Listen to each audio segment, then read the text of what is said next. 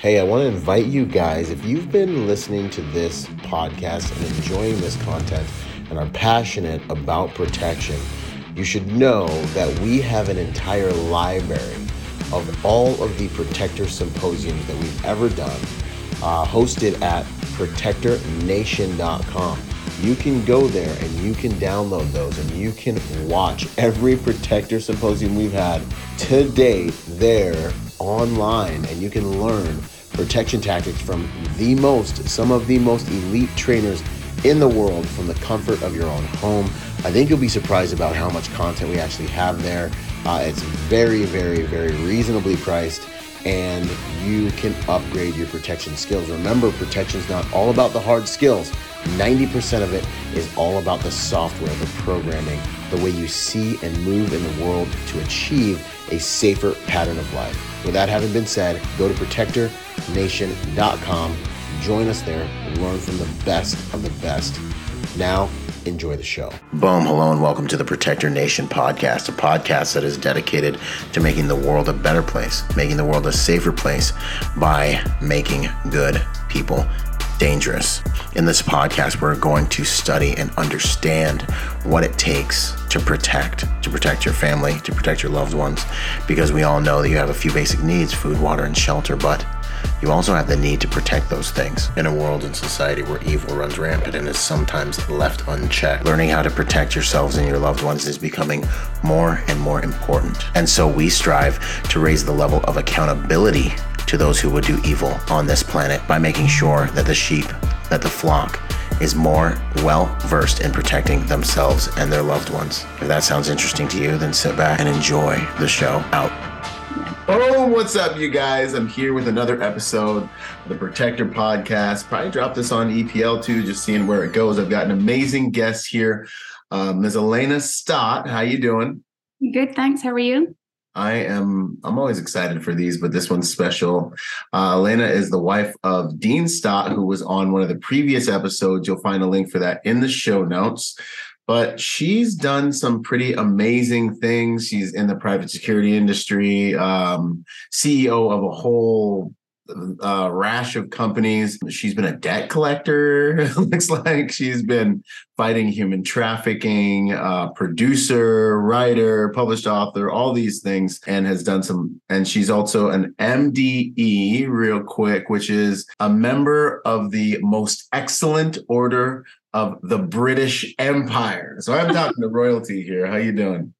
That sounds pretty good, doesn't it? I think it's more impressive than it sounds. Yeah. It's so cool. It's so cool.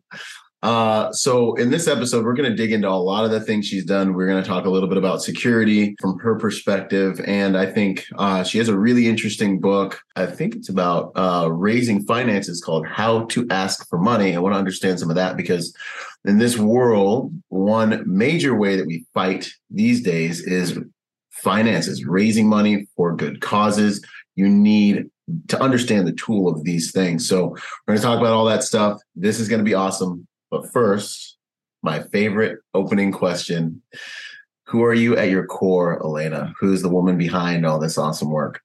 Well, interesting one.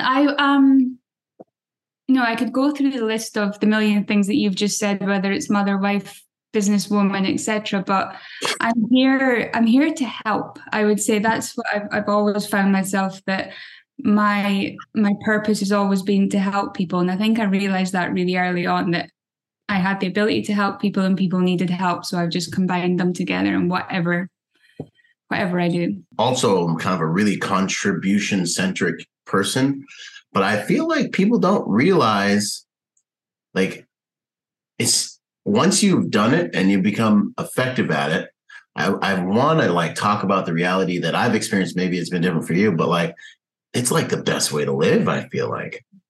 Yeah, I feel that when somebody says to me, it was interesting, various things that I've done over life, people have almost needed to do something to help. So let's just say, for example, the Mrs. Scotland work. I went into that to further my causes that I worked with, which was human trafficking. And the girls that were kind of coming into it, because part of what you're doing in the pageant world is helping people, they almost had to find a way to help. So rather than me coming in to further what I was doing, they were all trying to find their way to help. And I and they would often, I would turn to them for all the beauty advice and everything else that they could give. But for them, it was, how do I help people? And I said, like, and this is one of my children's books that I wrote is called Who to Help Today, because it's explaining that from the minute you wake up till the minute you go to bed, there's opportunities to help people throughout the whole day. You'll see things that you just need to open up that perspective of your mind to say that who needs me today. That's awesome. By the way, she won. Did you win? Didn't you win? Are you like Miss? I won Mrs. Scotland. I didn't win Mrs. I went to Mrs. World in Vegas and pretty much spent my time arguing with the director. So you won Mrs. Scotland. She's so humble, She won Mrs. Scotland, you guys. It's a big deal. That's awesome. No, I love it. And you were asking them for the beauty advice, and that's outstanding. Yeah. The first thing I got told was that I had to learn how to walk, which was really weird because I thought I'd been doing that for a really long time, pretty well, but apparently I wasn't doing it right. So I had to learn how to walk. That was the first thing I got told. Yeah, no, that's awesome. So what about, it's different, like it's even an EP, you got to learn how to walk, like some guys, you can tell so much about someone with their walk, probably in that industry, understanding like their experience level. In our industry, just reading that body language, is this guy confident? Does he know where he's going while the client's following him? Like you can tell a lot about a personality. So it's interesting. Yeah, myself and my husband trained with a company called Anubis that was run by a guy called Ginge Johnson, who was just, he was just the goat of security. He worked in the 70s fighting the Mujahideen. Actually, he was training the Mujahideen fighting in Afghanistan. So he's done it all throughout his career. And I think CP training is a little bit different here than what it is in the UK. We've got to go on full courses. And I think our one was like a 4-week residential course where you were just doing everything. And it was the tasks that they were setting. And some of the guys that were on the course, you'd often think, I'd often just put my hands on my head and shake with it. There was one in particular, I remember we got told to scope out this hotel. And we went down in groups. I think it was groups of 5 we were going down. And as soon as we got to the hotel, the first thing was the hotel was closed. So I was like, we need to do the backup. We need to. But one of the guys who was slightly older and, full military experience went straight on the phone to the centre back home. And I was like, who are you calling? He said, well, it's closed. We can't do the task. I'm pretty sure they know it's closed. And I'm pretty sure that's why we're being sent here. There's quite a bit left to do. Yeah, but he just couldn't pass that stage in his brain that we've been set this task for a reason. Yeah. And it's how much we can think outside the box, what we can do with a closed hotel, and how much we can learn. Right. And it was quite interesting learning because I almost did go into the CP course thinking that because everybody there was ex-military apart from me, I think I was only female on the course, and I thought I'm going to learn so much from these guys, but it ended up being the flip on the actual mental side of it. Yeah, there's a huge so like in the military, a lot of what you're getting is orders at certain levels. You know what I mean? Like you're told these orders and you have these SOPs and like you have to operate in these confinements and you get your left, right, lateral limits.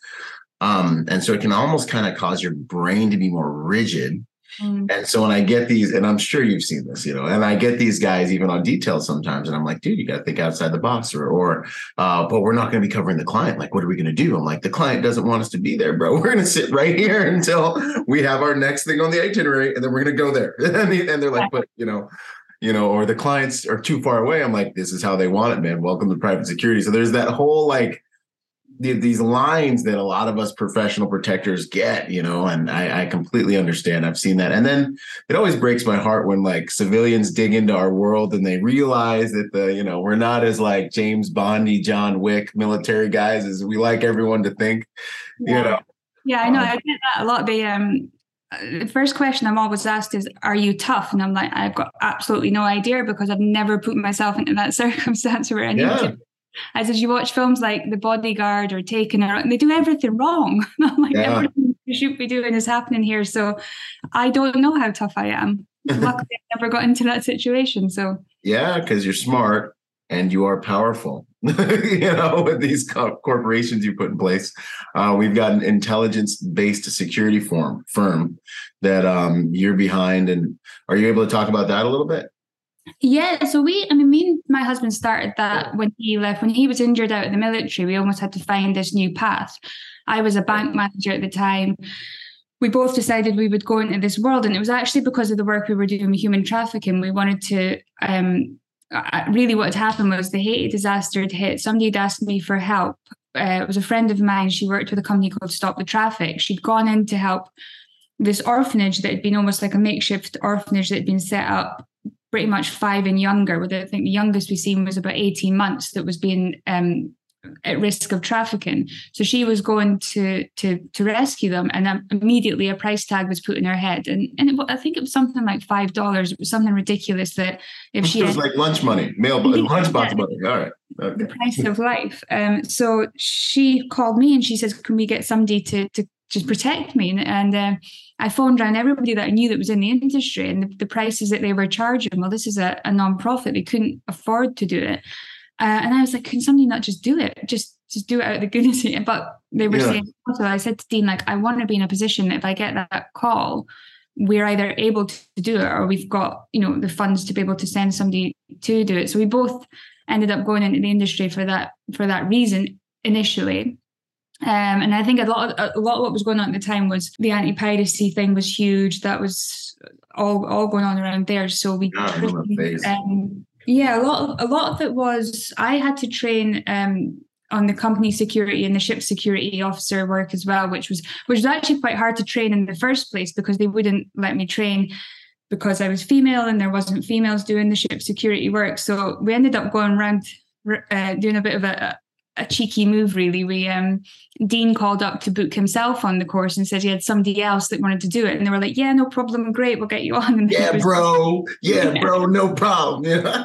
Yes. So, but then, while I was training, I found out I was pregnant with our first daughter. So then I thought, okay, well, this is it. Like, I'm not, the demand for pregnant bodyguards wasn't very high. So I said, well, what are we going to do? But then the work that Dean ended up getting called into was more like Libya, Yemen, Somalia, all that sort of thing. So I said, well, I can do a lot of the background work, the things that the paper, I guess, side of it. So I ended up going into that side, and then Dean basically went on the ground while I done everything else in the background. And then it just worked. And then we ended up just working like that for a number of years. And then when we moved to America in 2020, it was quite obvious that there was a difference between how we worked, because other than when we were in the kind of war-torn countries, in the UK, you don't have weapons or anything. So we have always worked on an intelligence basis. That's always had to work. Yeah. And then we came here, and it was very obvious there was a huge difference in how we worked and how other security operators worked. And we thought, well, we could either adapt to that or we could just continue our own, because I think this kind of weapons first attitude was holding a lot of people back from being able to learn other skills. So we thought, no, we'll keep it up and we'll do it. And it seems to be liked, I guess. Yes. Yeah. 100%. Softer side of Sears, right? I personally try to tell guys, dude, you're a Jedi if you can avoid and detour. And if you never get, like, one of the things that I have always taken pride on is that most 90% of everything that's ever happened with my clients, I'm able to just socially address or visually address and use intelligence to go around or avoid. And it's like nothing happens. And so, God, by the grace of God, I'm not Darren Murphy wherever he is. I know he's listening right now, but I'm just saying, it's just so beautiful when that can happen. And that's what really makes you kind of like that EP Jedi. Would you say then, or are you saying that some of what you saw in America was kind of that if all you have is a hammer, everything looks like a nail, everyone's just kind of like, hey, we're geared up. So we're not worried as much about the intelligence. We're more worried about making sure we have hard skills, meat eaters in the right positions, and different kind of an approach like that.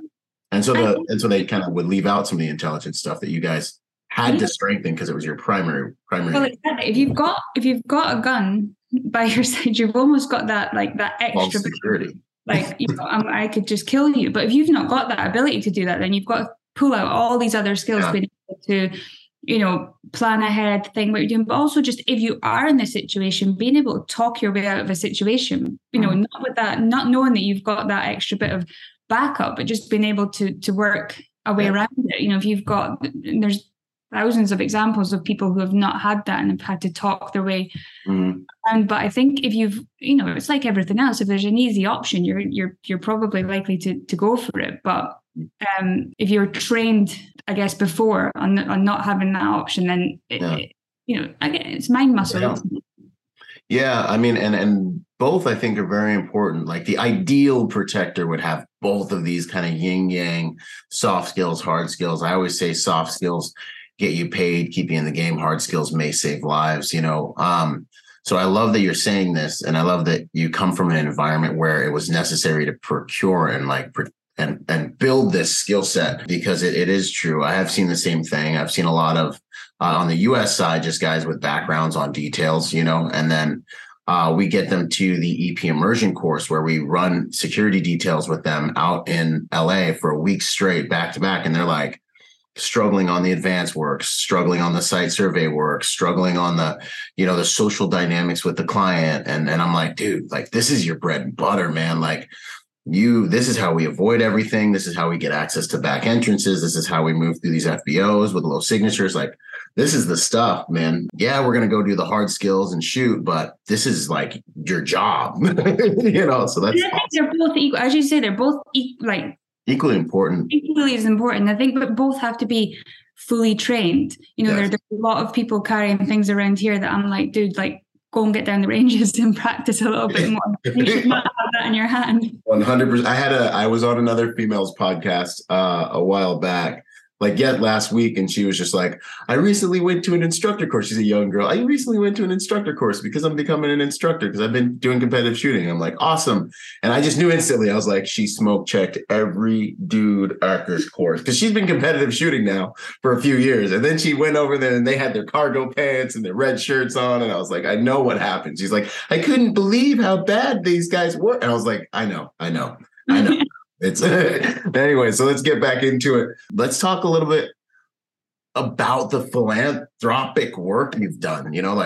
What stands out to you? What really have you done, I guess, for everyone to get to know you a little bit? Yeah. I mean, as I say, since the little girl, I was brought up by an amazing woman who was my great auntie. So she died a few years ago. She was 95, but she was one of those people just embedded in me about helping people and doing what you can. So I think my first one, I was about 8 when I done like a sponsored famine for something there. From that, I've always either fundraised or supported causes or done something. I think the major one that propelled what I was doing was when my husband done the bike ride, which was cycling from Argentina to Alaska. Yeah. 1,000 miles. We were originally going to do that. He's in the Guinness Book of World Records for, right? Yeah, he got 2 world records for it. So it was big deal. Dean Stott's cool, guys. Go check him out.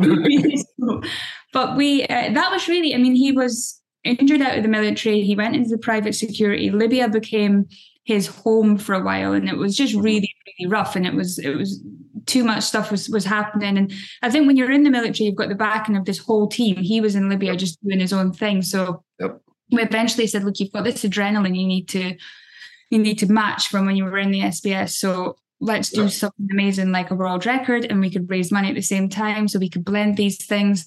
So that's why we chose the Pan America, which was Argentina to Alaska, 14,000 miles. So he did break the 2 world records. But behind that was to raise the money. And originally I'd said, let's do it for human trafficking because the path that you're going on is a trafficking path. Let's do it. But him and Prince Harry were friends. So Harry was setting up this mental health campaign and said, would you mind helping with that? Yes. So we said, yeah, sure, let's do that. And it was a great cause. It was helping veterans. It was helping kids. It was helping plenty of people there. So it was a little bit of a baptism of fire for me because we weren't helping one charity. There was 11 nonprofits involved in this whole thing. Wow. And we didn't just want to raise money. We wanted to learn about what it was that each charity done. We had to see where the money would go, how people would benefit. So we got really embedded in the world of fundraising, and I learned everything, like good and bad, about the fundraising world.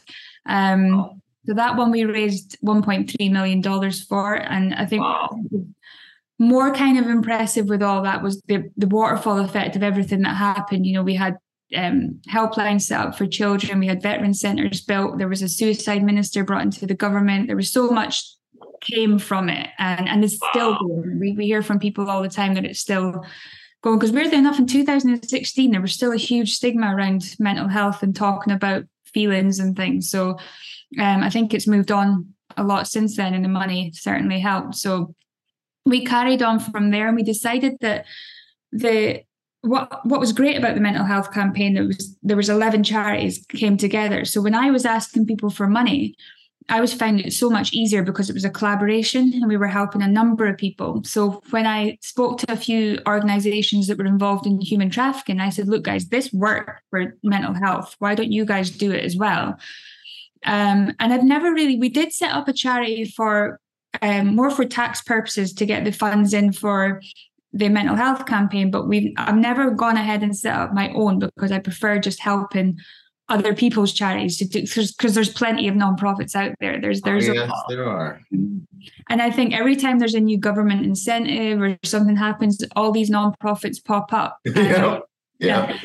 Some of them are not quite doing what they say they're doing, and there's like you learn the different types of people that fundraise as well and that do this thing. Some of it is for the cause, some of it's for their own purposes, some of it's for egos, for awards, whatever it might be. But you can learn these things quite easily. That is interesting. What would you say? You said you learned the good and bad. I think you may have just touched on it a little bit, but you said you learned the good and bad of fundraising. This is like a superpower. I'm very interested in this art.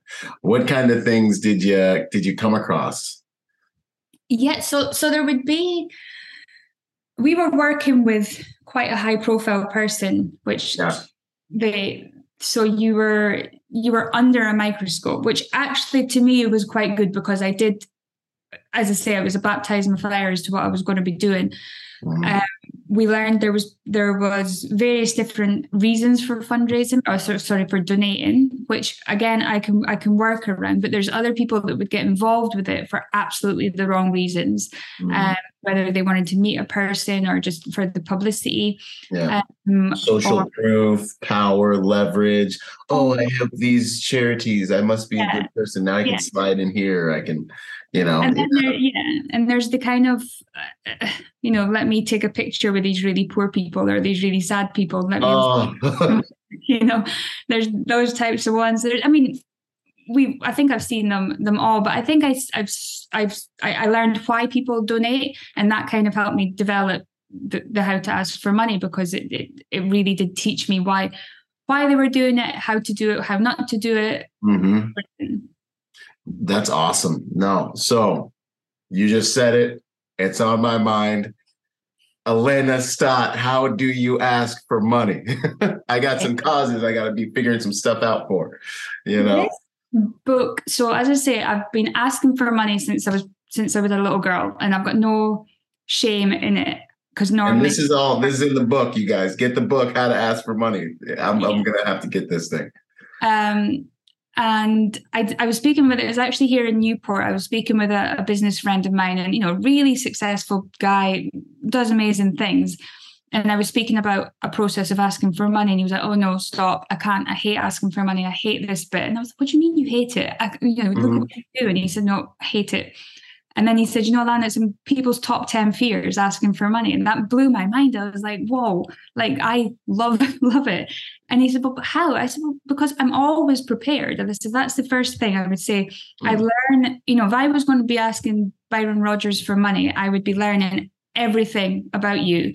And my pitch would be very specific to you. Whereas I find so many people go in and they want to talk about the cause, or they want to talk about how it's going to benefit them, or what.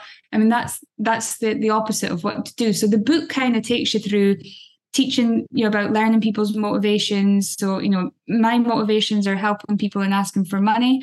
But if I try to get somebody who say motivation is family time or something completely different on my motivations, it's not going to work. So it's about learning other people's motivations. Then it's learning how not to ask for money. There's a whole chapter on that.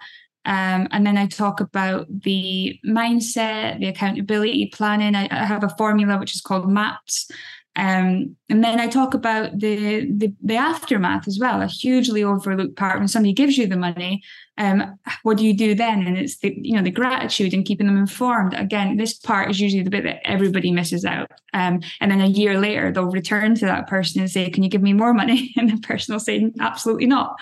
I got ignored for a year." So, and then there's like little extras in the end that teach you about how to do a fundraiser, how to dress. There's all sorts of little extra bits in it. But yeah, I felt like it was a really beneficial book for investors, fundraisers, anybody who works with money, and even anybody who works with stuff. I mean, we met at the Stott show, and the amount of people I spoke to there that were super nervous to approach brands and ask them for sponsorship or alignments or partnerships, but they were just literally going, booth to booth, asking every person. They knew nothing about that company. They just really wanted. So I said to them straight away, "You're losing authenticity by just jumping one to one. You don't know anything about the company. You're kind of trying to do like impact fundraising or impact selling without everybody hitting everybody." Yeah, Shotgun. Impact selling. I think Jordan Belfort talks about it in Wolf of Wall Street with the "sell me this pen" kind of tactic, and it can be effective in things like auctions or something that you're doing an impact selling role in, but generally day-to-day stuff should be planned and prepared. And I think it's overlooked hugely. So this is like mission planning. Like you pick your target, you assess your target, and you figure out like your target's vulnerabilities, and then you figure out your strengths, and then you figure out how they can come together, and then ultimately how you can serve the person and the organization. That's really what they want to know. Does that sound kind of like where we're going with this? Yeah, pretty much. Yeah, it is. It's planning. It is planning a mission. And I think, I'll get people to talk me through what they've done so far. And normally the first one is they've sent out over like 100 emails to different, like straight away I'm like, fail. Yeah.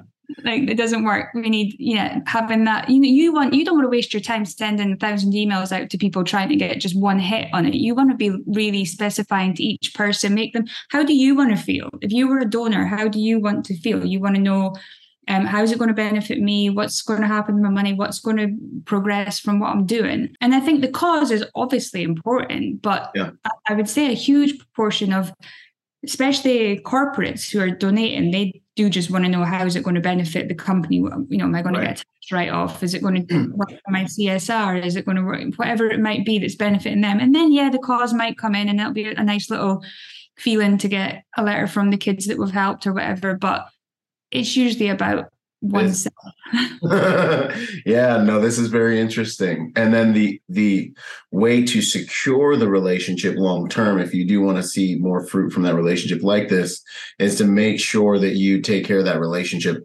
So there's no like buyer's remorse after they give you that money. You want to make sure they really feel that it was impactful, that you delivered on all your promises, right? Absolutely. Yeah. I had this one client. He was, really successful guy. He developed this tiny little piece of equipment that had changed the firefighting world. Really, it was a patent. He'd made a lot of money off it and done really well. But when you're kind of out there, has made a lot of money, you attract a lot of people asking for money. And he had supported this fantastic cause that I've supported for a long time as well. And there was new CEOs into the charity, and there was new people working there. And every year this guy used to support them, and it was substantial. It wasn't a small amount of money or product that he would donate. So he'd come in for this one event, raised, I think it was over 50 grand. His donation brought to the company, and then I think about 6 months later they approached him for another event. And he came to me and I said, "Alana," I said, "I never heard a word from them, not even a thank you card, nothing afterwards." He was like, "Now they want more money from me." He said, "How would you think that makes me feel?" And I said, "But basically isn't it? You're using that person. You're for the simple a thank you card or an invite to one of their events or like a post on social media, something like this to make them feel special." Probably would have got that 6 month donation later on, but from that point he decided he wasn't going to do it again. That he would support another cause. And it wasn't so much because of his like ego that he wanted you to recognize. He just wanted to feel like he wasn't being used, or that he wasn't a commodity to them, that he was important to them. And that's not how he felt. So he moved on to another organization. Yeah. And part of the cause, part of the mission. And that stuff I think is very, it's righteous. It's like right for that type of a relationship, you know? I think I've one charity that I've donated to, which was over $50,000. I never got a word, not thank you, not nothing, not like a receipt, not nothing at all. And I would have praised that cause before. Now I probably wouldn't ever really speak about it. So you see that waterfall effect that charity is not going to get. And usually, usually the ones who are the most grateful and the nicest are the smaller ones, the kind of startups, the ones that are, and they're the best ones because they are actually the proceeds. As soon as the charity almost, and I do, my big thing is to say that fundraising is a business. Absolutely. The business of fundraising, it should be treated as a business and not a cause, but nonprofits should be nonprofits. Obviously you have your business plans, but when they become so big, they become a business and they forget completely about the nonprofit side of it. Yeah. And I think that's a dangerous area you can see them moving into. 100%. I did within the first like batch of companies I was with a nonprofit doing kind of evangelical and missionary work around the world. And we did a lot. There was a lot of money around in there. There was quite a bit, it was a great experience. We did some amazing things, but you wouldn't have known we were a nonprofit unless we told you, it was my first experience of being like, wow, this nonprofit thing seems like it's kind of all right. It's kind of lucrative in here. I think in the UK, there's slightly different rules to the US, but in the US, it's definitely not frowned upon to be making money while doing nonprofit. In the UK, it's a different set of rules, but and it's interesting because I do believe that you should bring, like people say that salaries should be lower and things, but you want the best of the best in your nonprofit for sure. You want the person who's going to be able to elevate it. But if your nonprofit's taking in 500 grand that year and you're paying your CEO 400 grand, there's something not quite right there. Yeah, there's something going on. No, that's very interesting. Little class on how to ask for money. Wait, and then the question they're all wondering, is there an audiobook? I'm hoping I can develop it. So the How to Ask for Money will be out in May. And I haven't got an audiobook at the minute, but I'm hoping that I can bring that on at some point. Hey, with some of this new AI, I've seen some things where they can like have you present, but it's an AI you. And I know it's AI. I know it's, it's Team 1000 are taking over the world. But until they take over the world, there's really cool tools. I'm literally like... I'm about to do if it all works out, I'm going to do some stuff. My book's not audiobook yet, and I am such a hypocrite because I am pretty much almost an only audiobooks guy. So I got to get... I like a book. I like to hold a book and read a book. So I'm slightly... I know that Dean's done his audiobook. I don't know who listens to Dean talk for all that time. You guys are awesome. Dean's you're both so interesting. You've done so much. I had dinner with him at the 511 Hot Rods and Handguns, and I was like, listen to all these stories, and I was just like, man, there's so much stuff in here. You'd be like 5 podcasts easily between the two of you. Yeah, a power couple. What let's talk a little bit about Wolf Raven Omni Media. What are you doing over there? What's up with that? Interestingly, that was set up. We were obviously doing our books, so I set up a publishing company. We have our security side of it, and then we have like product and things. So it was almost just an idea to just bring them all together. But my first reason was because I was managing Dean. Dean's had a number of managers. It is never quite like vibed, and then it always comes back to me. So I think the reason is because when it comes to protectors, I would say I'm Dean's protector. There's actually a chapter in How to Ask for Money about knowing your value. Yeah. One of the most difficult things for Dean to do is to understand what he's worth. I think a lot of you guys that are in this kind of world, what you do is actually life. Life is the value of what it is you do. But when it comes to actually billing for it or anything like that, it's a struggle. So, I've seen Dean do incredibly dangerous tasks, and he won't send the invoice because he's saving someone's life, or there's something that's going on there, and he's like, yeah, but this is more important. And I'm like, that, yeah, but these guys, they've got the money and they're going to pay it, like it's going to. Yeah. But when they come from that world of everything that you do is the value of a person's life, whatever country they've been working in, so trying to get them to value themselves was probably one of my toughest things. Mm-hmm. And when we came into the field of TV and film and books and things, I was speaking to so many operators who were getting offered deals and offered work that were completely underselling themselves, but giving their life rights away, giving their stories and I was like, guys, you need to stop talking, stop speaking. These guys, producers in Hollywood and whatnot, are just going to take. Yeah. So Dean was doing a lot of talking, and I said, right, you're signing this. So he signed his life rights to me, which means I own Dean's life rights. So anybody who does want to try and take advantage of that way, they'll have to come through me.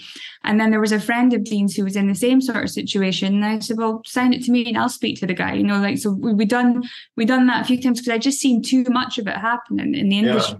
Yeah. So that was almost the reason Both Raven came to effect, that we would have this give back side of it to protect these guys.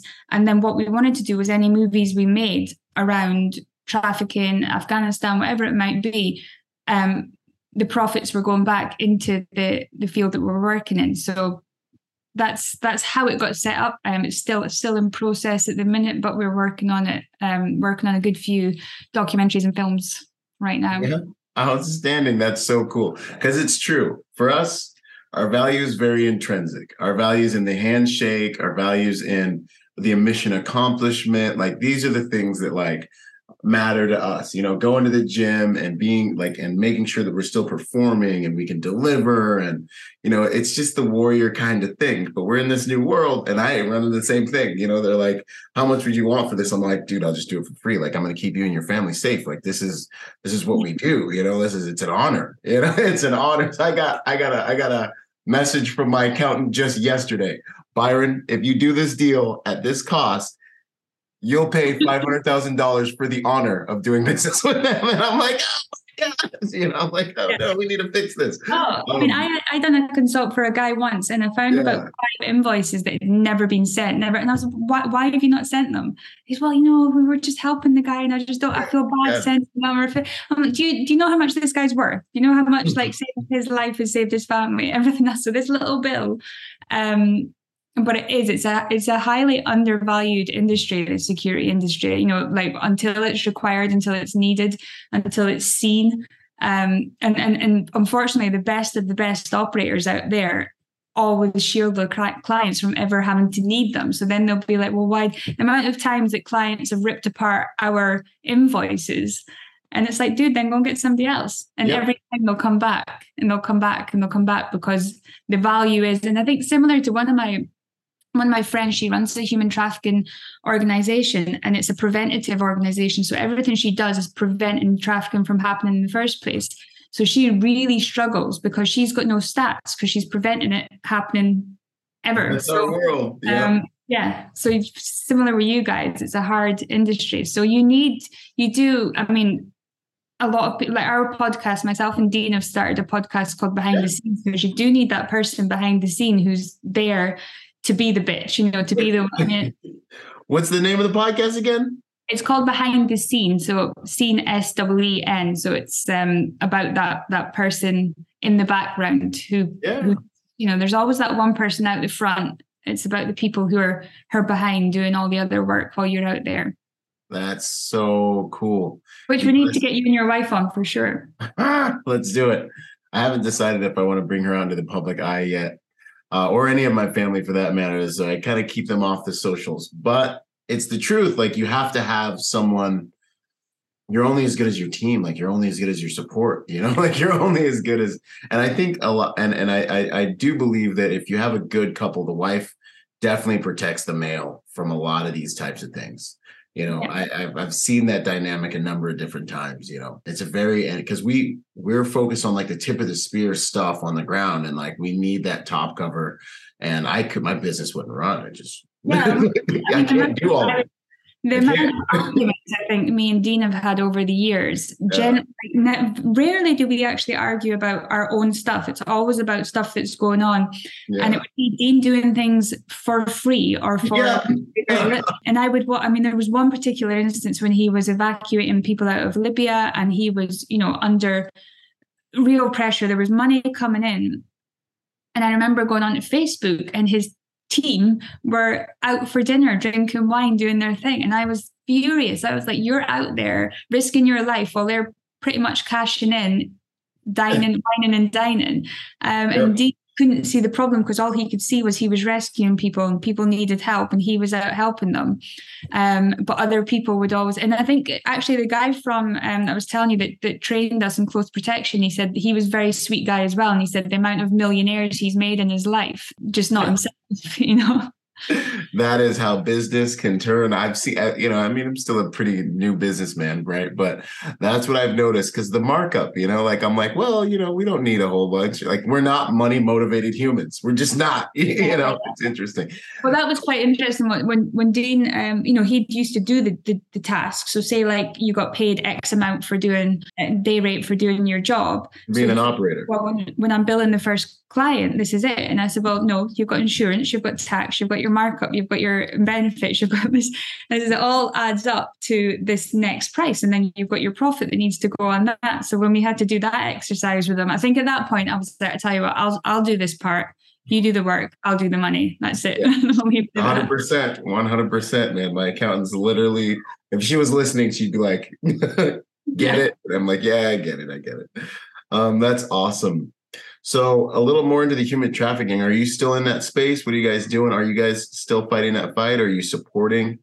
Yeah, so as I said, we've never gone into setting up our own foundation, and it's something we've thought about a lot, but I just think we're more beneficial to help other people to do it. Yeah. So we work with, I probably work with, 20 plus different organizations, and I'll just really connect. There's probably not an area of trafficking, whether it be the fighting, the preventative, the care, the restorative stuff, anything, like I can probably find somebody that's involved, and there's probably not a country I couldn't find somebody, and I know most people. So it's mostly a case of somebody will come to me and say, Alana, do you know somebody in this? Do you know somebody in this? And we'll do some connecting. And we've just gone in a little bit of a partnership with a group in Texas who are setting up a safe house. It's actually a tactical training center plus a safe house for women in Texas. So that side of it was quite important for me because I worked in it in the UK for a long time, and there's kind of the aftermath of being rescued from trafficking that most governments don't really put a lot of time or funding into. And it's the most important part with the re-trafficking of women is what we were kind of trying to stop. So with these guys, they're looking at, I think it's 18 months of the aftercare, which is, drug rehabilitation, a lot of them are illegal. There's all sorts of different work that needs to go into it. But because it's blended with a tactical training center, the kind of profits from the center are going back into the non-profits. I think that got me, and Dean's involved as well because the tactical side of it. So it's a really interesting little project. And the couple that run it, Ralph and Olivia, they're awesome. Both ex-military, really, really amazing people. So we were really happy to get involved with them. Yeah, plenty of other ones. Things like Princess Eugenie, she runs the Anti-Slavery Collective. So again, she's been doing a lot of work in film and bringing the kind of more widespread stuff into focus. But I think it's just really important to just keep talking about it and people to understand. I think I had a request for a podcast recently, and he really wanted to push certain things that I like, but really about it not happening in the US, which I couldn't possibly. It happens is that we're like the number one consumer. Like we're kind of the where there's people, there's slavery, and that's and there was another. I got asked to do a TED talk quite recently, and the woman was really adamant. The TED talks, everything was through, everything was ready to go, but she really did not want me using the word slavery. She said it was too provocative. I said, how can I talk about human trafficking and not talk about slavery? And I think there was part of it where I talked about George Floyd, but the reason behind talking about that side of it was there was such an upcry and such a movement that went on when things happened. But there's still 46 million people right now in slavery, and No one bats an eye. Yeah, nobody's batting. People are pulling down statues and doing all this kind of things, but there's people who need help right now, and all that money that's being raised and everything, what that could do. But all this kind of effort there is being turned away from the people who are actually need help today. I mean, I've been to villages in Uganda that it's basically underrates, $1 to get into the village and do what you want, So these are the people that I want to help. So this was what the TED Talk was about. And I said, look, I need to speak about this. I need to speak about sexual slavery and involvement. And she did not want me to use the word sexual abuse in this. So slavery and sexual abuse were the two things she didn't want me to use. And eventually I was like, you know what? Thanks for goodbye. Yeah. I need you to talk about water. Don't mention the ocean. Don't mention H2O. Exactly. Don't mention lakes or rivers. Go. And you're like, okay. The narrative is so horrible. Yeah. And it was just basically change, and it was so much. And I said, you know what, you could go and stand on stage and read this, because it's just so bland, and so there's nothing here. It's just pretending that we're interested, but we're not really interested. If you don't want to hear the hard facts, then I'm not interested in being up there speaking about it. So it's interesting that they control the narrative around something that should be so provocative. It's just so. I posted a video of the kids getting rescued in the Middle East after the earthquake in Turkey, I believe it was. 2 little boys getting pulled out of the wreckage. I thought it was like one of the most touching videos. And I said something to the effect of, what an amazing reason to want to become a powerful human. What if more of us had resources to help these kids and kids like this regardless of your politics, help humans that are stuck in this situation. And I got shadow banned so hard. And like my next 3 posts, it was like 4 people saw it. I think I got it up to 7 people saw my next post. And I mean, I know the game. I know what's going to go viral. It's just whether I have time to just post it. So I grabbed a few videos and I was like, these are viral. And I started dropping them. Nothing. I could post a picture of my pinky nail and I'd get more views than I was like, and I got totally locked out. And then I know the game, so I took the 2 posts down. I still remember the kids' faces because there were posts from a charity too, so like maybe some of my followers could help. And I just remember being like, I can't believe I have to take this off the internet. And I took it off, and then and I'm still kind of in trouble. They only gave me like 60-70% of my engagement back, but like I don't even know why. That's the game. That's why I'm working. That's why I started protectornation.com, which is a social media platform for protectors. Now we can go to my website and actually have freedom in actual America and actually talk about what we want and become better protectors together, etc. Yeah, I think the freedom of speech thing is so interesting when there is so much out there that, my kids are taught life, nothing gets banned in this house. Nothing gets we don't take phones away. We don't do stuff like that because it's about education. Molly's 11 years old and she's had, I would say, 3 approaches on the internet. The first thing she does is she pulls the computer to me and Dean check it out. We do everything that needs to be done. But the point is that we don't raise our voice. We don't block her from the phone. We don't stop. It's because, and I think the way that we speak about it is, it used to be the play park, the guy in the play park with the big, flasher jacket. Jacket on, and it's like lurking. That guy, don't go near him. And then, if somebody was hurt, maybe there would be a little bit of more protection in the playground. But eventually the kids just went back to play, and that's how we grew up. Yeah.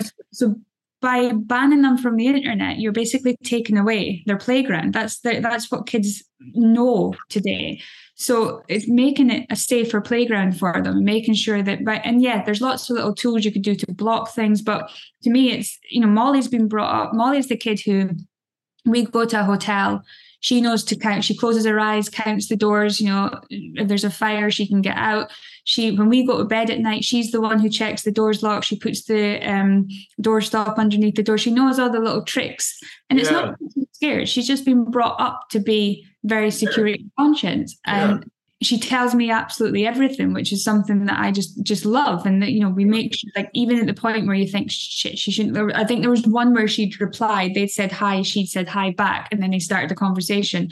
And I obviously explained to her that don't even do the reply, even just a little hi, it should be ignored, and bring it to mum, and which she'd done. But I think if the first time that I'd seen something and I shouted and I banned her from the internet, I don't think she'd come back to me again. So it's really is that trust building, because it is scary out there on the internet. It's trust building and it's education. Like, I want to teach you how to fish. I want to teach you how to farm.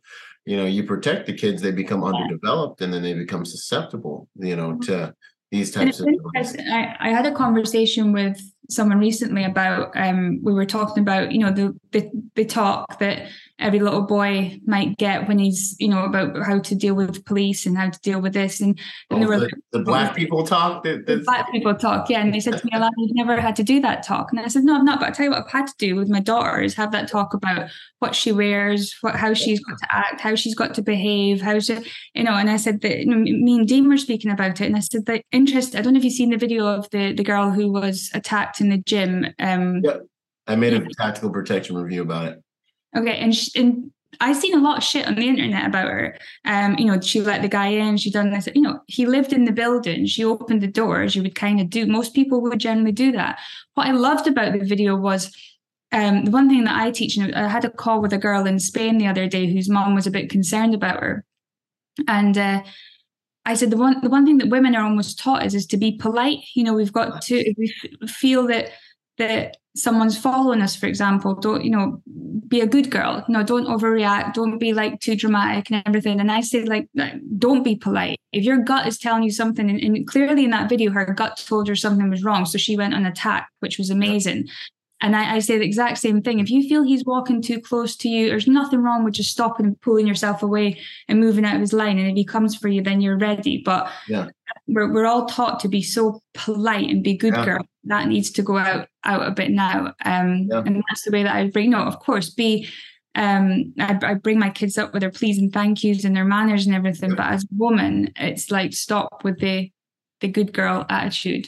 Well, yeah. In that book, The Gift of Fear, I believe Gavin de Becker talks about a lot of that where, and you hear it. I mean, I even hear it in the women in my life, and I'm like, stop. You don't know that person's intent. If there's someone out and standing by your car late at night while you're trying to walk to your car from work, like, forget all the justifications and mental gymnastics you want to do in order to be nice. Go and get another dude from work and say, hey, there's a weirdo. There's maybe a weirdo, maybe not a weirdo, but I'm a female and, he's got 50 pounds on me. So would you mind walking me to my car? Like, if you think you're being followed in the supermarket, then maybe you do just check the guy while you're in the supermarket instead of walking to your car. Maybe you ask for help, like being able to mute that voice I think we're both talking about of like, oh, well, he just looks like a gangster. He's probably a nice young man, like all that crap. Like he just happens to be standing by my door in this hallway and like, no. Yeah. Oh, it's just, 2:30 after the club and I'm going to get on this elevator in the parking garage by myself with this one guy, a weird guy who can obviously overpower me. No, I'm not getting on the elevator. I'm going to get on the phone with someone and walk away. If you do offend, well, I mean, oh, well. Yeah. And I think if any reasonable guy who sees a girl would be worried about coming into that elevator. And if he's offended by that, then there's something not quite right with him. Most people 100%. Want to protect other people if they were in that situation. So 100%, like it is, again, I'm not going out there like eyeballing everybody and but I'm suspicious of everybody. And I think that, and I'm speaking to this girl and I think in Barcelona, there was an increase in crime and she was just concerned. And she said, but, I want to hold my bag close. I said, well, hold your bag close. Get a that kind of falls down the front of you. And I said, make noise, make it aware. I said, if you're nervous and he's there, go to somebody and say, good to see you, pretend that person's your mate, whatever it might be. But because these guys will attack vulnerability, they'll attack opportunistically. I said, don't give them that opportunity. And vulnerable, Yeah, 100%. We always hear about survival of the fittest. It is a principle, but survival of the pack, elimination of The weakest is also the other inverse of that principle. And if you watch the Discovery Channel tonight, you're going to see the cheetah and the lion. That one gazelle that's over there doing his own thing, that's the one. So yeah, walk up to another masculine dude and be like, hey, I'm a little uncomfortable. I don't know about this guy. He hasn't done anything, but I feel like just use your social, and you have a social high ground. You are, if as a female, that and we're organically designed to want to protect you. So, and if the guy gets offended me, I'm a 240-pound black guy with tattoos. I scare people all the time, like all the time. I walk on a plane or in an elevator, people are clutching their purses and little old ladies are looking at me, and that's why I'm nice all the time. I'm like smiling. I address everyone. I'm like, hey, hello, what's up? And I'm trying to socially engineer the understanding that I come in peace, but it's very, and at first there was like a little voice in my head that wanted to be like, it's because you're black. Like, no, the organic black guy, the old black guy, old school black guy in my head was like, it's because you're black, man. They're just looking at you, and then I was like, dude, no, it's not. It's because I'm bigger and stronger than most of them. I got tattoos. I am literally a combatant. Like, I literally am a warrior. And it's totally an organic part of the experience. And when I disarm them, when I'm friendly, it goes away, and I help the old lady put her bag in the overhead compartment. Yeah, And then you attack. And if the wrong guy shows up, boom! Everyone's just happy I'm there. I'm just happy. Well, I mean, I think we've all got that primitive state. We've all got that, like, who we are as males and females, and there is this huge like, women shouldn't ask men for help. Women should be powerful in their own. We women and men are designed differently. It's biology, and we're not meant to be the same. And probably get slated for this, but we're not equal. We're different, and that's okay because we've got good and we've got bad. Dean can't be me, and I can't be Dean, and neither of us try to be each other. So, but absolutely, if I'm out there, if I think that somebody's been a bit too close to my drink, that drink gets poured away. Don't be polite for the sake of being polite, and then something happens, and then but yeah, it's the last thing I'll say on that too, the way I say it, because I got to be careful on the internet, but I still want to tell the truth. What I think is the truth. I always say equal in glory, different in function. We're equal and we're both created in the image of God, and we all have superpowers, but the task dictates who's the best at it. You know what I'm saying? Sending the invoice, that's not me and Dean. You know what I mean? The wife's got to do that because they're coming at it from a whole different mindset, everything, Now going boots on the ground and extracting people and facing other strong men, that's us, and I play my part and she plays her part, and it's perfect. I love it. That's and working out where the attack's coming from. If the big guy is running at us and then Dean's out there, like, I'll be like, yeah, you go for it, you take him. If the attack's coming from like the internet or one of these things, I'll deal with that because Dean will just be like, right, where do you live? I'm going to come and blow your house up. Whereas I'm going to be like, more tactile and get it dealt with. Or you're raising funds to mobilize whole entire organizations to fight evil in the world. This is a superpower. This is with a smile on your face and a pink blazer. It's a superpower, Like, I love it, Honorable member of the special. No, you're an honorable member of Special Boat Service. How'd that happen? And then we'll get into the royalty. So the Special Boat Service Association, that was set up. I think it was originally set up that if a Chinook went down, for example, and took out 12 guys, that it would support their families and their kids' education and whatnot. It did grow bigger. So when Dean was injured, I got more involved in it and met a lot more people involved in it. Dean told me all about it, and I said, yeah, I'd love to help them, see what I can do to raise funds. And at the time, they had all these organizations around the country in the UK. And we were in Scotland, and more for the older guys, the retired guys that were on their own now and didn't have much help.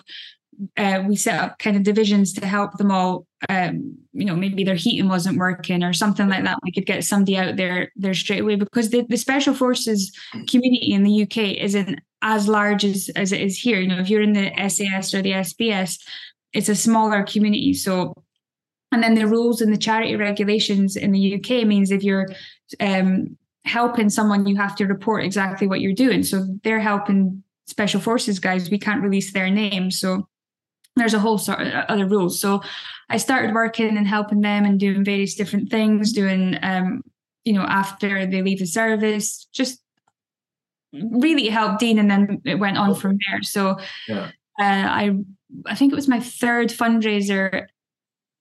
Off the cuff, one of them just kind of stood up, the CEO, and awarded me this honor, which I was really, really pleased. Honorable member of the SBS. That's like being an honorable member of like SEAL Team 6, or like the Navy SEAL. Just for you guys can make the associations out here. That's awesome. Well done. Awesome cause. And then member of the Most Excellent Order of British Empire. How did this come about? What's this all about? Are you like a lord? Like, are you like a knight? What is this? How does this? I mean, it sounds like some things going on. We're American. Letters after your name. So I think the awards come in different ways. So you've got the MB, the OBs, and the knighthoods and things that come. And I guess somebody, or I don't know who, organizations have nominated you to receive this award, and it's only a few that get selected, I guess. Dean, to me personally, Dean should have one, but I often feel like some of these guys get overlooked because there's so many things that Dean does that he's so humble about. So he's still getting it. So this was for my work with vulnerable women and with mental health. So both for, I guess, the human trafficking and for the fundraise. And quite interestingly, I got a few people on the internet said I shouldn't have accepted it because it's the British Empire, which is apparently associated with slavery and things. So get out of here. Boo. Boo on you and whoever trolls that one. Good people should be recognized. We need to be everywhere. It's hard because, as I say, like, you're fighting something that is happening today. And actually, more than ever in history, 46 million people trapped in slavery at the moment, more than any time in history. So we're not fighting this great British Empire that was doing like all sorts of bad things over the years, but we're doing it now. So things like MBEs, Mrs. Scotland, all these different stuff help towards it. Sometimes you just need that little bit of help opening the door, and I'll take it. I'll take what I can do.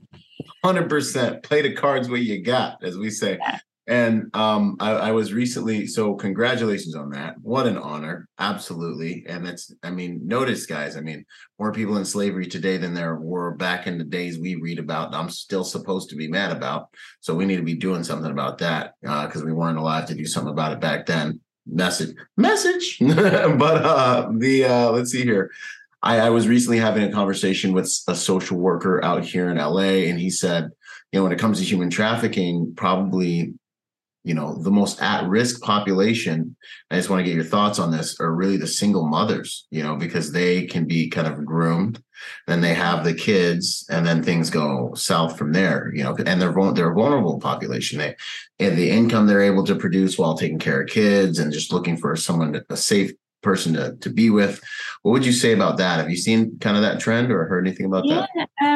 So when it comes to, I guess, sex trafficking, there's vulnerable women, I guess. So whether it's vulnerable girls, they're the highest targeted. Girls probably in that kind of 13 to 15 category, of like finding themselves not sure where they are, especially in broken homes. Somebody's nice to and that's the same thing with a single mom. They're kind of going through a lot of, and I would say in California it's very, very hard because you've got to find your own income, and it's not very high. Yeah, like you're making six figures and you're just at the poverty line, actually. Yeah. Like I don't think I realized it till my assistant was looking for an apartment, and I was like, holy shit, like how much do you have to find to actually just live? Yeah. And then and as a mother, you're going to do absolutely anything you can to look after your kids. For this kind of 13 to 15-year-olds, it's that kind of feeling loved and feeling special that they're missing at home. And this guy will kind of do that. And then it's like that little favor they'll ask, and then that little favor comes more and more and more. Mm-hmm. All of a sudden you're in the system. And then for the single moms, it's the promise of income. No. But it never happens. It's never actually going to happen.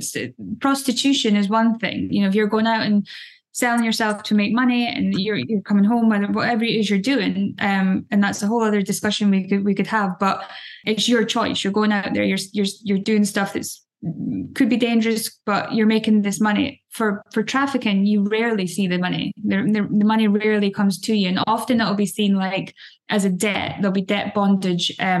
So if you're out there with like 30 guys in one night, you'd be lucky if you got 5-10% of that, because the rest goes to the protection that you're getting, or that you're kind of management agent, I guess. But then you've got to, how do you get out of that? Because then each time you're in more and more debt. And if you do anything, you're at risk in your life. If you've got kids, that's a fantastic things for traffickers to target. We'll hurt your kids if you don't do what we're telling you to do. You go to the police. There's not a lot. The Orange County Sheriff's Department, where me and you're from, is had a lot of training from the task force, but most of America is still way behind in training and how to deal with a victim.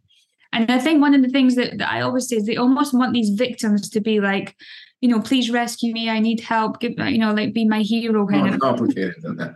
These girls are hardened. They're tough. They're desensitized. They're going to fight. They're going to, and immediately when you see that, it's like, it blows my mind. There's people in jail for any sex crime with a woman. There's women sitting behind bars right now because probably they've been trafficked in some sort of way. And that's just a huge failing in the system, I would say. Yeah. Wow. Interesting perspective.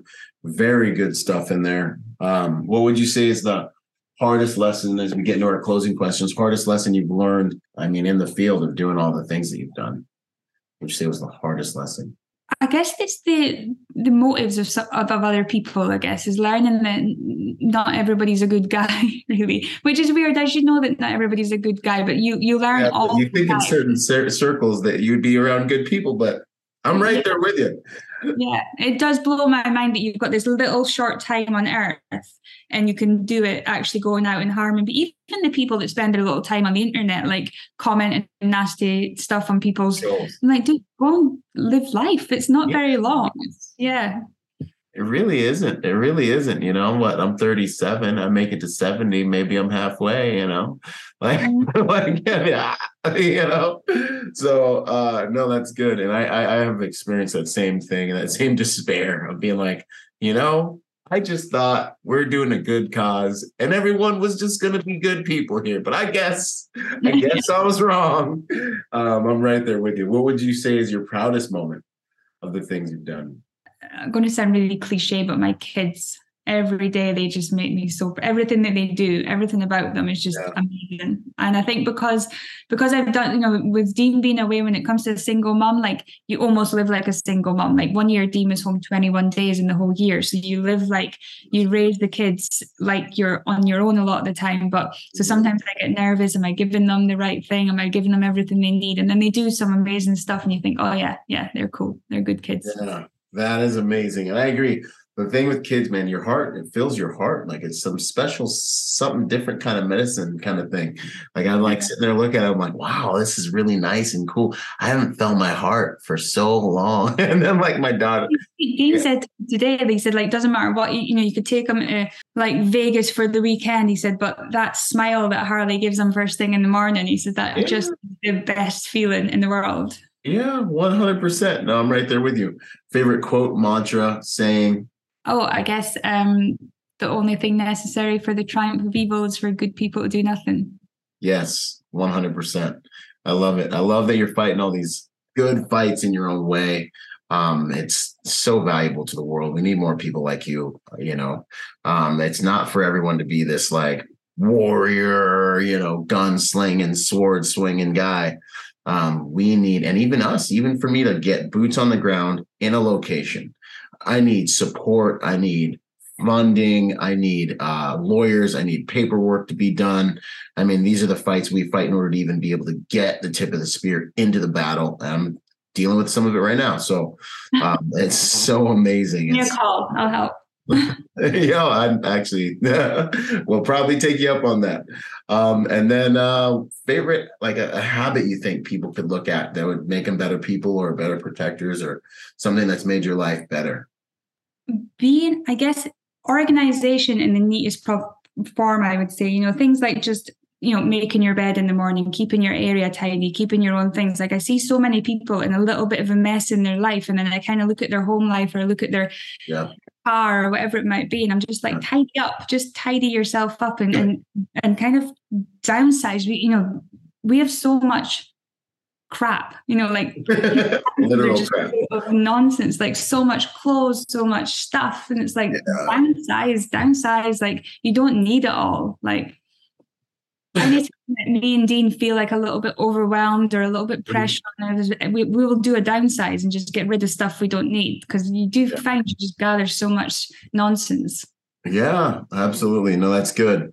Make your environment out picturing it. Your environment is the out picturing of this environment, I believe. Like when I meet someone and I see their clothes are disheveled and there's dirt under their nails, and there's these little things and details that are going unnoticed and unchecked and unmaintained. It's telling me something. I'm the same way. I see their car, I see these different things. And now I'm actually... Sorry, give yourself that ownership. I think like one thing that I hear so often is, I'm from like what you would probably call like, I don't know how you would say it here. We call it like a really poor neighborhood, but like you're from the hood. You're from the hood. Yeah, but it's like, we don't have weapons and everything, but everything bad that there's in, that was where I was from, and everybody that's kind of from there is like, we're never getting out. This is where we live. This is where we're going to we are. This is who we are. Yeah, it's totally up to you. And I think the amount of excuses I hear flown about, and I'm just like, drop the excuses. There isn't any. Like, if you want to be better, if you want to do something, go and do it. There isn't anything blocking. There's nothing that makes us any different. And especially like when we speak about the whole like privileged people, or especially like the kind of white man. To me, I knew a lot of these people growing up, and they weren't privileged because they had zero resilience. They would have no clue. And I noticed that over COVID, they were the ones who were struggling. They didn't know how to deal with times when bad stuff happens. People that have grown up like that, they know how to deal with shit. They know how to go without food or electricity or anything like that. So stop with the excuses. Yeah, I'm right there with you. And my culture is one of the worst cultures for it. I've said it before, I'll say it again. I spend thousands of dollars on generating content. I drop 1 to 2 organic videos a day. I come up with what I think is awesome. No one cares. I post one picture, my most popular piece of content ever. One picture, 3 guys, 3 black guys, a bailiff, a lawyer, and a gangster in a courtroom. And I said something like, choice over everything. The decisions you may make in life will pay you back in direct proportion to the quality of those decisions, essentially, something like this. I got attacked so vehemently. I got my black card taken away like 3, 4, 5 times. I was told I'm a victim of racism that doesn't know he's a victim of racism. But I sit here, I'm like, I'm an entrepreneur, man. I was born in a third world country. I joined the military, almost died, got away with it. And now, like I run my little businesses, and like, it's totally amazing. And I'm like, everyone can do this. You know what I mean? Like, if you survive the thing, stop with the excuses. And that at my school, dude, I have ruthless, and it's love. It's out of love, man, because people's self-limiting beliefs are their ceilings. And I agree with you 100%. So important. Yeah. So let's see here. All right. Well, what are you up to these days, and where can we find you? So my website's alanastott.com, Instagram, everything else is alanastott.com. I've got 5 books coming out this year. So the 3 children's books, which is all really about a lot of the stuff we've talked about today. How to Ask for Money is about how to ask for money. She Who Dares is my memoirs, which was written off the back of, after Dean's book came out, a lot of people said, when's Alana's book coming out? So I thought, you know what, I'll just write it. And that was super interesting because that brought back my childhood love of writing. After my mum passed away when I was 15, my writing kind of stopped, and then it just came back, and it's been in flow, and I love it. Nice. Being in flow is awesome. Oh, and shout out to Kelsey from Brass and Unity. She's awesome. She's doing some big tings. I see that bracelet, that necklace, what you got on. She's amazing. Yeah, she's her book's coming out soon, and I think I'd get a little mention in that as well. So that's my little claim to fame in there. But yeah, she's a legend. Go Well, Kelsey. you help get some people out of Afghanistan. It's kind of a thing. It's kind of a big thing. And I don't think it's over. Watch this space on that one. Yep. 100%. 100%. The world is an interesting place and it needs people like us. So it's an honor. I'm so glad that we're connected. And your husband, Dean, he's a savage. We get to do some cool stuff. Hopefully we all can get together sometime and do some more cool stuff. This has been amazing. I think there's been a lot of really good content in here. So thanks so much, Alana, for this conversation. And thank you for everything you do too. It's been awesome. Outstanding. Boom. Yo, what up? I hope you guys really enjoyed that episode. Hey, listen, in order to get more out of the brand, I want to encourage you to go join us on our social media platforms and join us at protectornation.com. We post different types of content on our different platforms at different times.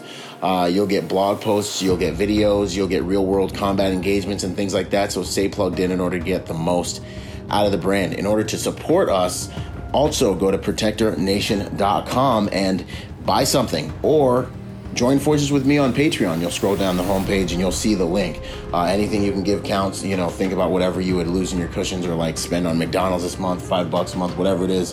That helps us make the world a better place by making good people dangerous. Anyways, this is Byron Rogers, protector by nature and by trade, and I'll see you on the next piece of content, whether it's a video or podcast. Out.